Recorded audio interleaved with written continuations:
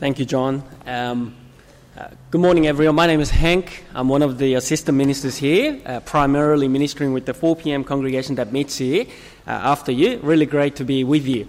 As I get ready and put my Bibles back to Psalm 102, would that be okay if I ask some of you at the back to stand up, have a bit of a stretch and walk down the aisle and fill up some of the empty rows here so that we have a more sense of gathering instead of scattering this morning? That be okay if it doesn't bother you too much? For whatever reason, if you want to sit at the back and that fits you, that's okay too. But if you wouldn't mind, that'd be very helpful. Thank you. And for the rest of us, if you can turn your Bibles to Psalm 102 with me, we're going to spend some time looking at Psalm 102 as we consider and think about what, how, and why of singing. So last week, we started a new series called Reason to Sing. And we learned that we Christians have a great reason to sing, don't we? Because God is worthy of a song. Singing is a form of praise, mind you, not the only form of praise. However, it is a good and appropriate form of praise. Even in human relationships, it is natural to sing to someone we honor and love. I'm told that Jackie serenades Alice all the time, and I'm sure many of her husbands here too. You sing to the person and about the person that you love and honor. It's natural. It's the way God has built the created order. How much more is God worthy of our song? Saved people gather, listen, and we sing. Because we have seen and tasted just how good God is, just how wonderful He is, just how powerful He is, just how wise He is, just how good He is, and just how much mercy you have received from Him. And it's just difficult to keep that praise out of your heart and out of your lips. But as we speak about singing, and as we've been learning about this last week, I wonder whether some of you may wonder, I understand that God is worthy of our song, our praise. It's a wonderful thing, but what if I don't feel like singing? What if I'm sad? And singing is the last thing that is on my mind. I just cannot utter praise on my lips this morning. I wonder whether some of you have walked into church like that as we were singing song and just don't feel like singing because you're sad. Now, from time to time, all of us feel the weight of some sufferings or struggles of living in a fallen world. There may be pain of sickness. Some of you may be sick this morning. The heartbreak of a broken relationships. The frustrations at work. If you had a really difficult day at work, your boss was giving you really bad time. Pain of watching or experiencing natural disasters around the world, and not surprisingly, you don't feel like singing. You see, singing to God, praising God, and singing about God is, again, in this fallen world, in our sinful nature, it's not something that naturally happens automatically. Just like every other things in Christian life, like praying, like evangelism, like longing to gather together to hear God's word, like being hospitable to strangers. It's something that needs to be trained and taught. Right? We need to be taught, we need to be rebuked, we need to be encouraged and comforted so that we will sing. And one book written for our instruction is the book of Psalms. Psalms means praise in Hebrew. Did you know that? But intriguing, this book of Psalms, the book of praise, consists many songs that are lament. In fact, out of the 150 Psalms, 73 of them are lament, either part or in whole. The Bible understands that we live in a world that is difficult to sing God's praise. And it contains and consists of many songs to teach us, to minister to us, and change our affections as we struggle. The fact that 73 Psalms are either part or whole lament. It's very counterintuitive to us, I think, and to our culture. In a book titled The Praise, most of it is about crying out to God, about the painful reality of living in this fallen world. It's quite different to the practice of many contemporary Christian music, with vast majority of songs, and I think charismatic movements a bit like that, all about being happy and jolly. In turn, we think about singing to God or praising God. We think that can only be expressed in happiness or so-called emotional high. Praising God.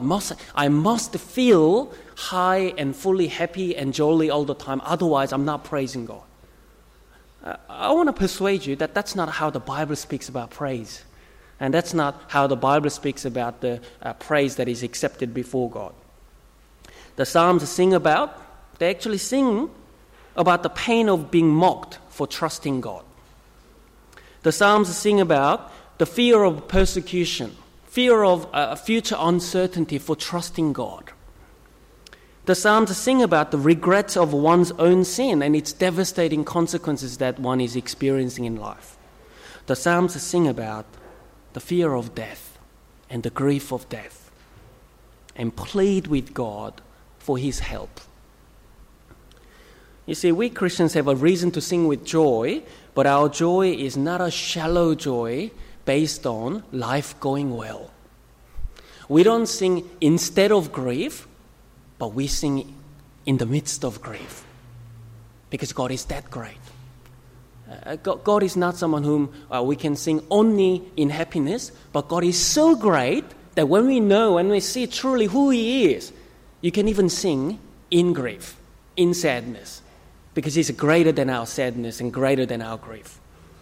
And now, let's see how the psalmist teaches us to do that in one particular psalm. Out of 73 psalms, I kind of chose this psalm. It's a bit random in that sense, but it really personally spoke to me and ministered to me. So let's have a look at it together. Psalm 102 is a prayer of one afflicted, as the heading tells us, right? It says, when he is faint and pours out his complaint before the Lord. This psalm, like all the other 150 psalms, it's a psalm of the Son of God. And I'm using that phrase deliberately. The phrase Son of God most fundamentally means one who trusts God. You are a son of God if you trust Him. That's how the Old Testament uses the language. At the basic level, it means a believer, one who trusts God, and one whom God has made covenant relationship with, like the King David. So David is the Son of God par excellence in the Old Testament. In verses 1 to 11, the first section, the Son of God, the believer, makes an urgent request to God. Look at verse 1 again. Hear my prayer, O Lord, let my cry come to you. Would you not hide your face from me in the day of my distress? Incline your ear to me, answer me speedily in the day when I call. He says, please don't cut me off. Don't let me cry out to you, my God, why have you forsaken me? Don't forget me. Please answer me quickly, because I don't have much to go on. I don't know how long I can survive. Please answer me now. What's happening with the Son of God? Why is he crying out so desperately? As he explains the reason for his crying out in verse 3, we recognize a particular angle of misery that the psalmist is experiencing. It is the pain of transience, things fading away. Look at verse 3. Because my days pass away like smoke.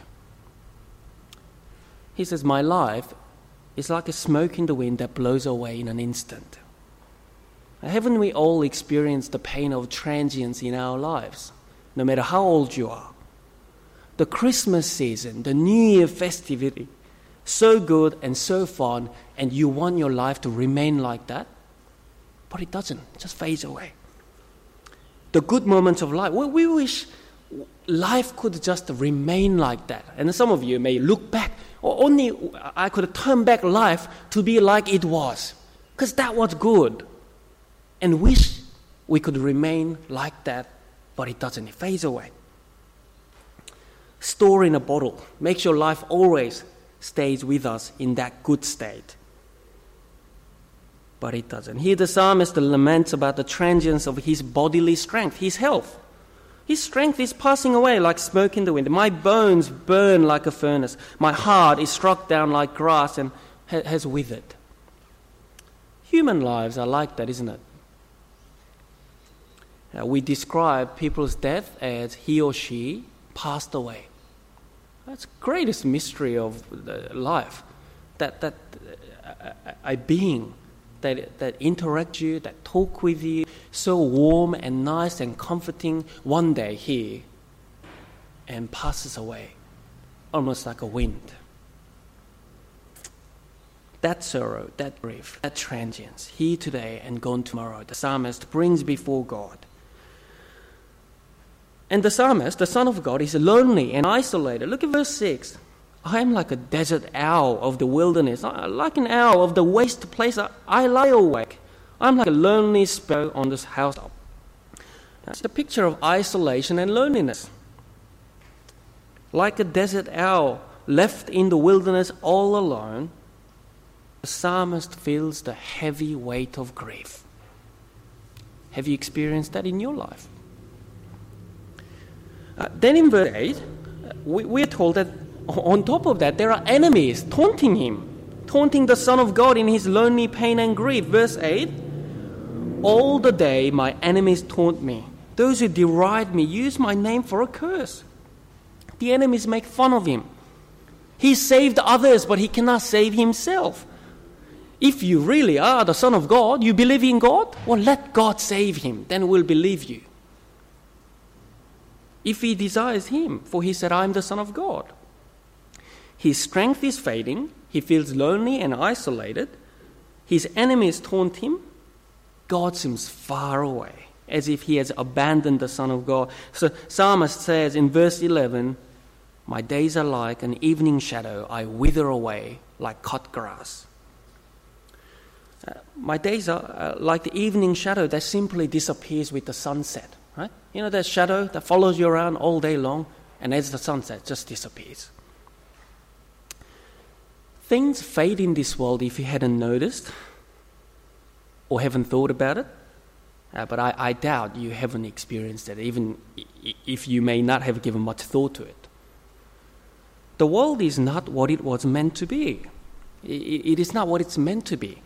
The destructive power of sin and the domain of death brings misery to all living. Happiness in your life fades away. Your intellect will fade away as you get old. Your health fades away. Evil persists in the world. Sinners taunt God's people. Grief profound.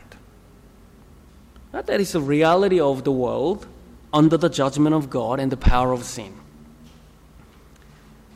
And that's why Psalmist sings.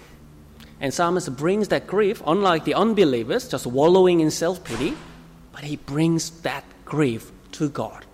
It's right and appropriate to express our grief to God. It's an expression of faith. Yet the psalmist does not end it. The Son of God does not end with simply grieving over it. Look, verse 12 signals a change. As the Son of God remembers God and his permanence. In the grief of our transience, the Son of God lifts his eyes to God's permanence. Look at verse 12. But you, O Lord, are enthroned forever. You are remembered throughout all generations. Psalmist confesses, sings, human beings fade, human strength fails. Our days passes away like smoke, withers away like grass, but God is enthroned forever. He is unfading. He is permanent, never forgotten. We humans, all of us, I think, desire to be remembered. You see the human desire for permanence and being remembered in the sporting arena. I see that a lot. So I like sports and I watch it. You know, the NBA analysts, they set up what's called Hall of Fame, and kind of the elite people get inducted into it, and they will be remembered forever. Their fame in that hall will never be surpassed. Your greatness, your achievement. But the truth of the matter is, they are forgotten. Records are there to be broken, as they say. Better players come, styles change, new generation comes. Who remembers? June will be very shocked and appalled at this, but the new generation people at 4 p.m. congregation, not many of them even know Michael Jordan. They get forgotten, no matter how great they are. Then the psalmist moved from his lament of verse 1 to 11 to confident faith in God in verse 13. You will arise and have a pity on Zion. It is the time to favor her. The appointed time has come. The permanent God will stand up for Zion. That is, the people of God. Zion is the city of David. When God stands up for Zion, it's basically God standing up for David, the Son of God, the believer, people of God who trust in God. Their present circumstances are in ruins, as verse 14 reveals the original context of the psalmist and the Israelites. They are in exile in the aftermath of the destruction of the temple in Jerusalem. Jerusalem is decimated.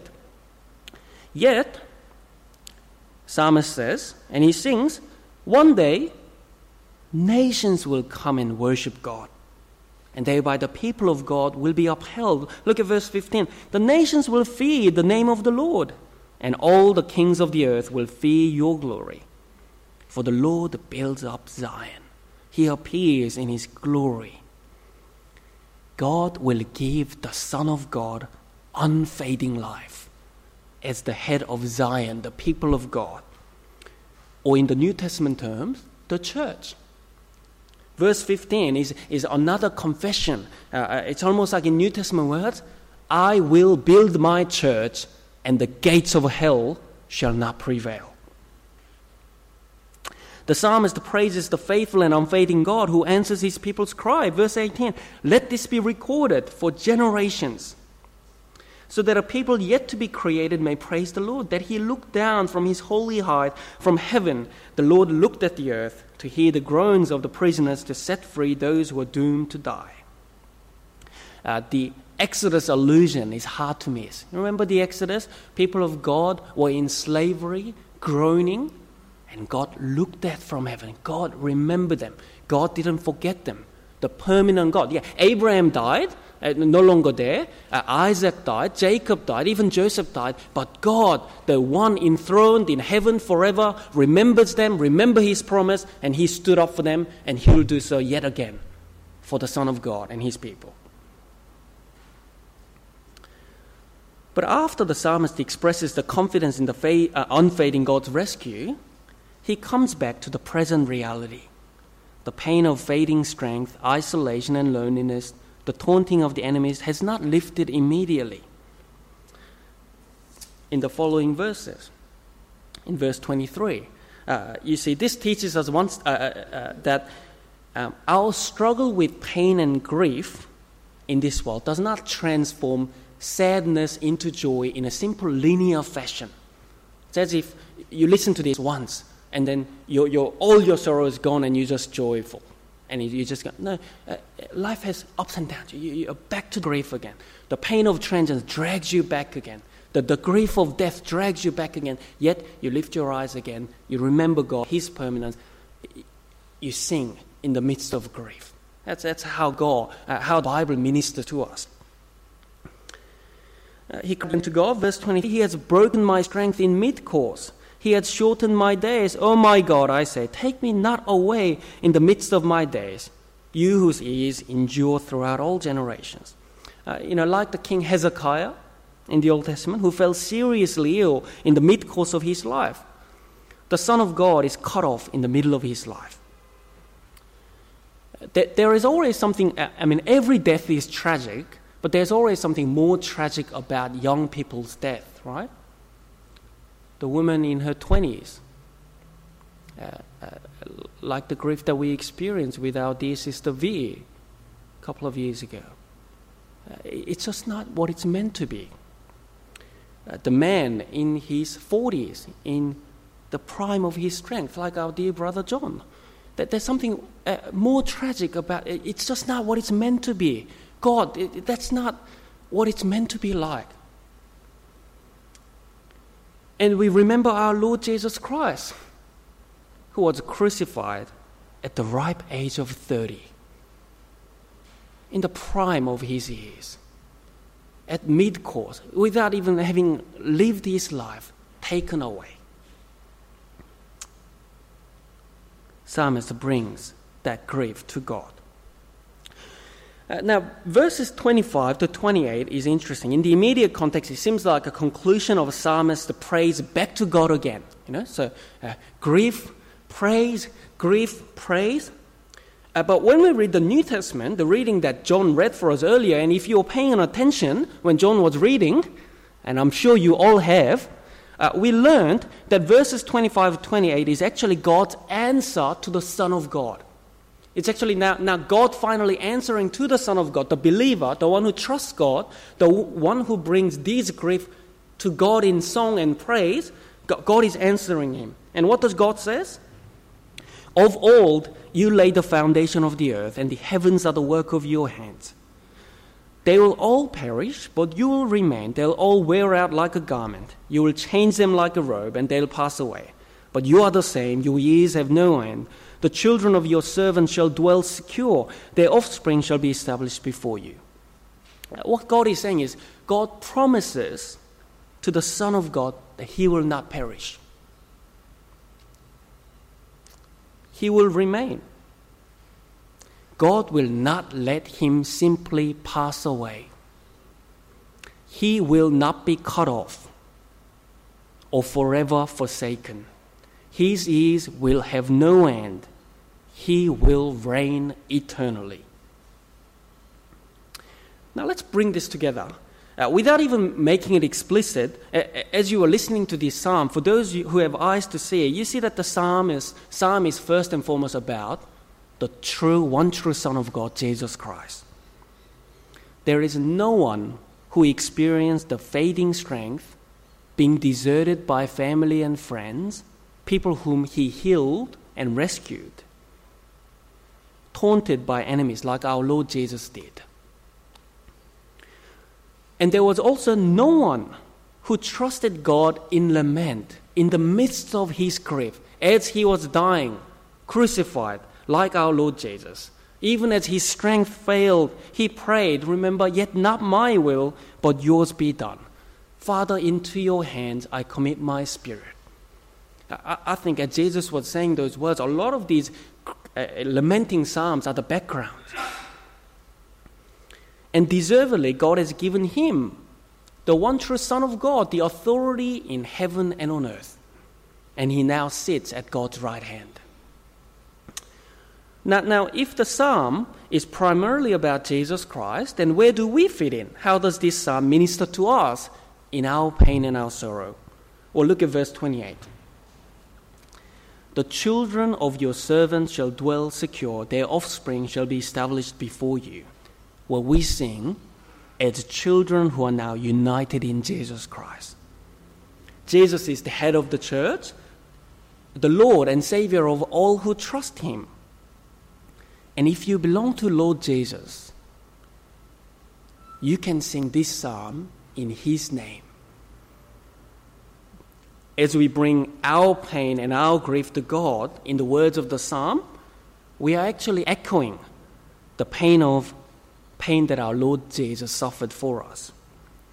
And as we praise God in lament, we echo and follow in the footsteps of our Savior who praised God in his suffering. We are being made in the likeness of Christ this way. And as we hear the promise of eternity from God to Jesus, we are also given the promise and assured of eternity. As we do this, in Jesus' name, God is giving us the same promise.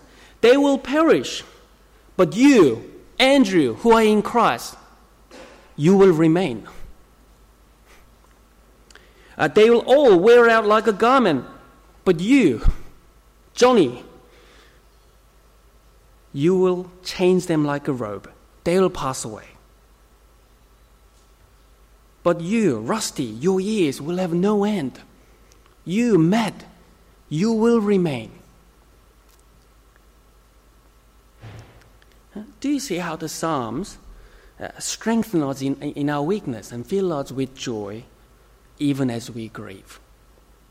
The Bible understands that there are times that we don't feel like singing, but as we bring those sadness and grief to God, and God has given us words to speak, because it is so hard. When you're in that thick cloud of sadness and uncertainty and grief, hard to find words, right? Well, don't try to think of your own words. Use the words that God has given you. Now, let's draw some implications for singing, our singing and music ministry today in light of what we have learned and seen in Psalm 102. First is, I think, quite straightforward. Let us sing the Psalms more.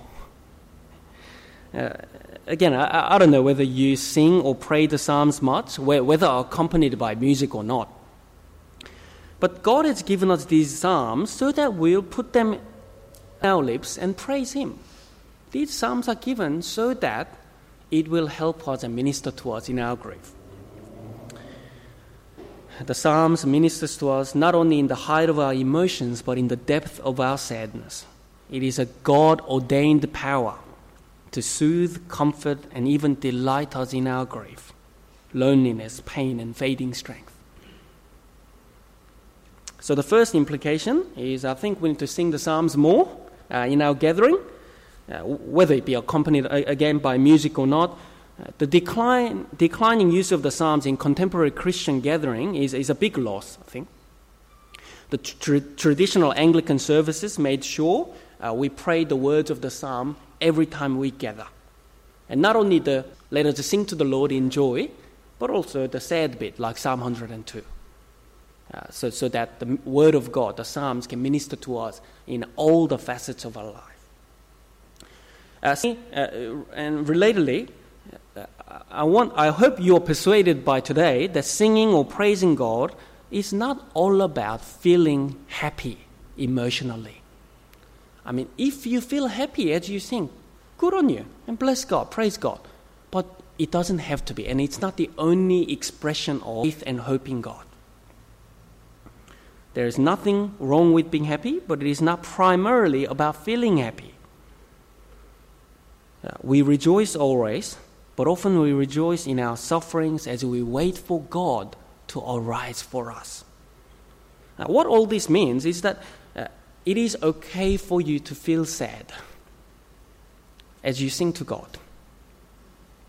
Lament is a normal part of a Christian experience, but I want to encourage you, if that is you, do not simply remain in your grief. Okay?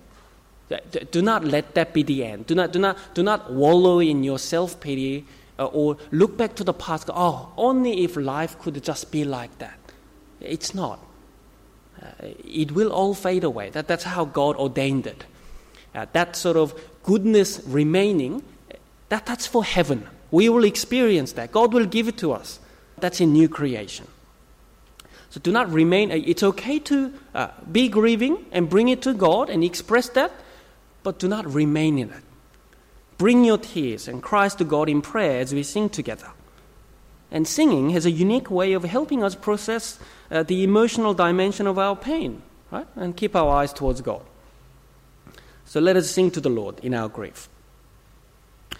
Third and finally, the implication, much like our need to recover singing more of the Psalms, we could also sing more songs that teach us to pray and hope in God in the midst of our grief. Unfortunately, songs of godly lament are hard to find among contemporary Christian music.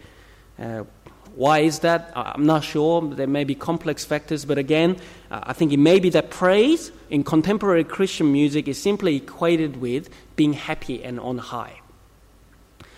Some of the older hymns does this better, and our musicians lead us in singing these songs sometimes. One particular example is a song written by Horatio Spafford. He was a wealthy and successful businessman, but in 1870, the Spaffords suffered the tragic loss of their young son. Then on the 8th of October 1871, almost every property they had invested in was destroyed in the Great Chicago Fire. In 1873, Mrs. Spafford and their 4 daughters left on a boat for Europe, in part to recuperate from these tragedies, but Horatio stayed behind as his business was still reeling from its terrible losses. Just a few days into the voyage, Stafford received word that the ship had been involved in a collision, and while his wife survived, all of his 4 daughters were dead. In the aftermath of all of that, he wrote this hymn as he sought to bring his grief to God, as he sought to rejoice in lament. These are the words of the hymn, and I'm sure you'll all recognize it. When peace like a river attends my way, when sorrows like sea billows roll, whatever my Lord, thou hast taught me to say, it is well, and it is well with my soul. You know, when you know the story behind and the context of the singing, it ministers to you with a power that was unknown before, isn't it? Ever since I've known this background story, it was very difficult to sing this song. I sing this song with fear and trembling.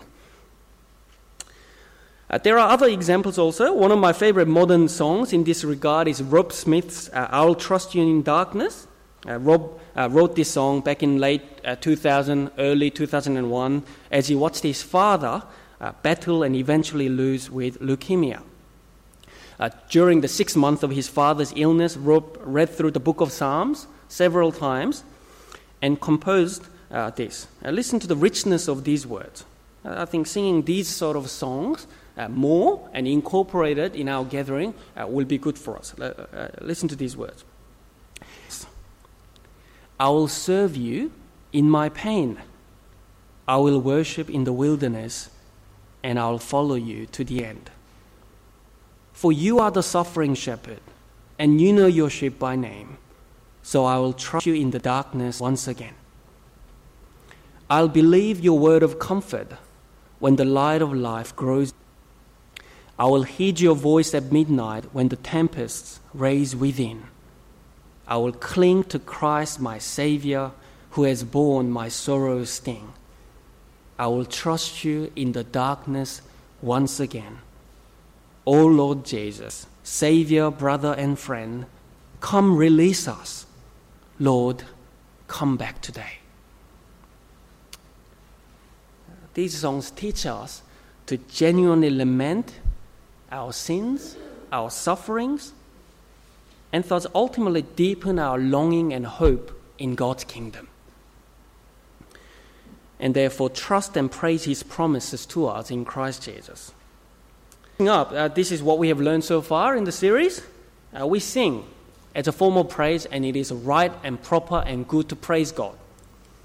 If you're looking for one reason to sing, what God commands us to say about Him and to Him. God deserves our praise. That alone is a good enough reason. We have tasted and seen how good God is.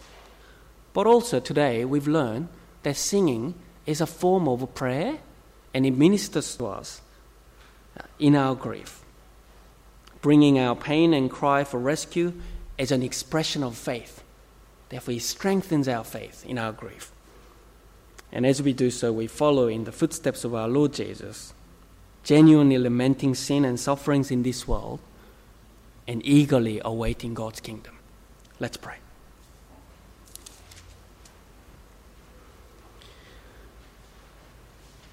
My days are like an evening shadow. I wither away like grass. But you, O Lord, are enthroned forever. You are remembered throughout all generations.